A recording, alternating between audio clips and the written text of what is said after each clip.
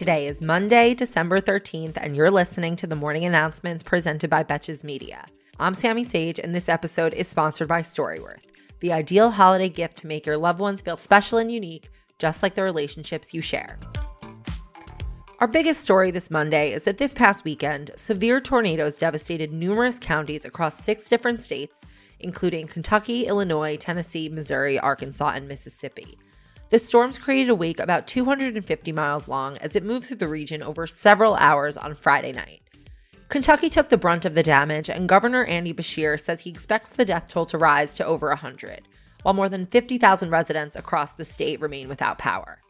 In Illinois, the death toll has been confirmed as 6 so far, in Missouri 2, and 4 in Tennessee.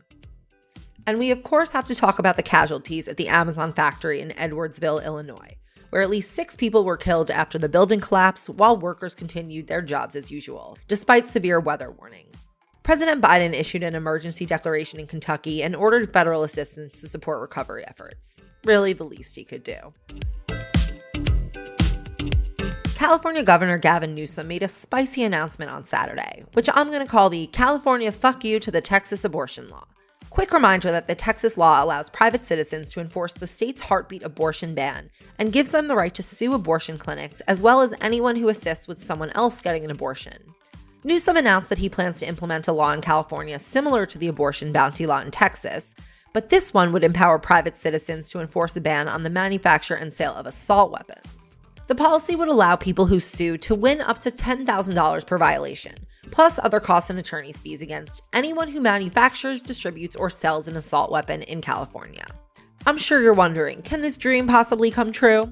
The proposal will have to first pass California state legislature before it could become law, and they're on vacation now, so it's going to be a minute. Here's another semi-positive story to leave you with for today. House Majority Whip Jim Clyburn, who's generally pretty influential, told Axios that he expects Senate Democrats to find a way to get around the filibuster so that they can protect federal voting rights legislation. He was quoted as saying, "It may require some jujitsu, but that's not beyond the Senate to do that." Is it jujitsu or magically persuading Joe Manchin?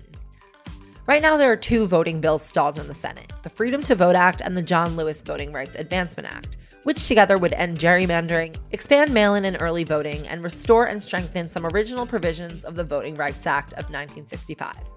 Let's hope Jim Clyburn is right on this one.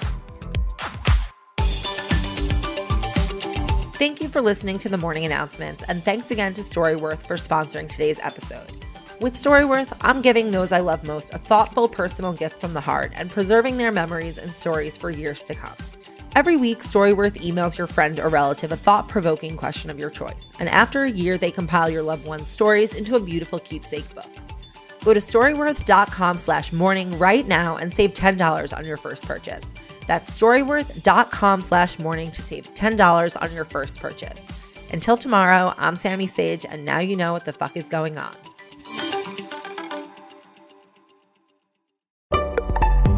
Betches.